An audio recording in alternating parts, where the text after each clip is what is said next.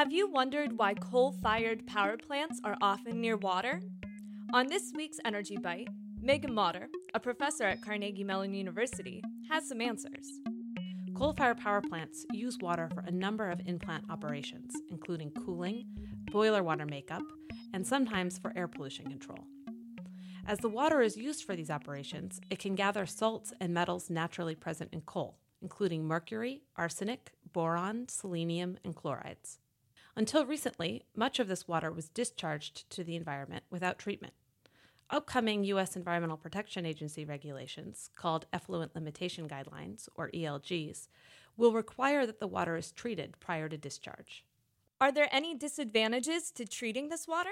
Water treatment processes consume both energy and chemicals, so treating this water may reduce the efficiency of electricity generation and increase air pollution emissions associated with auxiliary power consumption and chemical manufacturing. At Carnegie Mellon, we are working to develop water treatment technologies that use waste heat available at coal-fired power plants to minimize these potential adverse environmental and energy impacts. Are you concerned about the wastewater discharged from coal power plants? Take our poll, see the results, and ask your energy questions at energybite.org. Energy Bite is a co-production of WESA Pittsburgh and Carnegie Mellon's Scott Institute for Energy Innovation.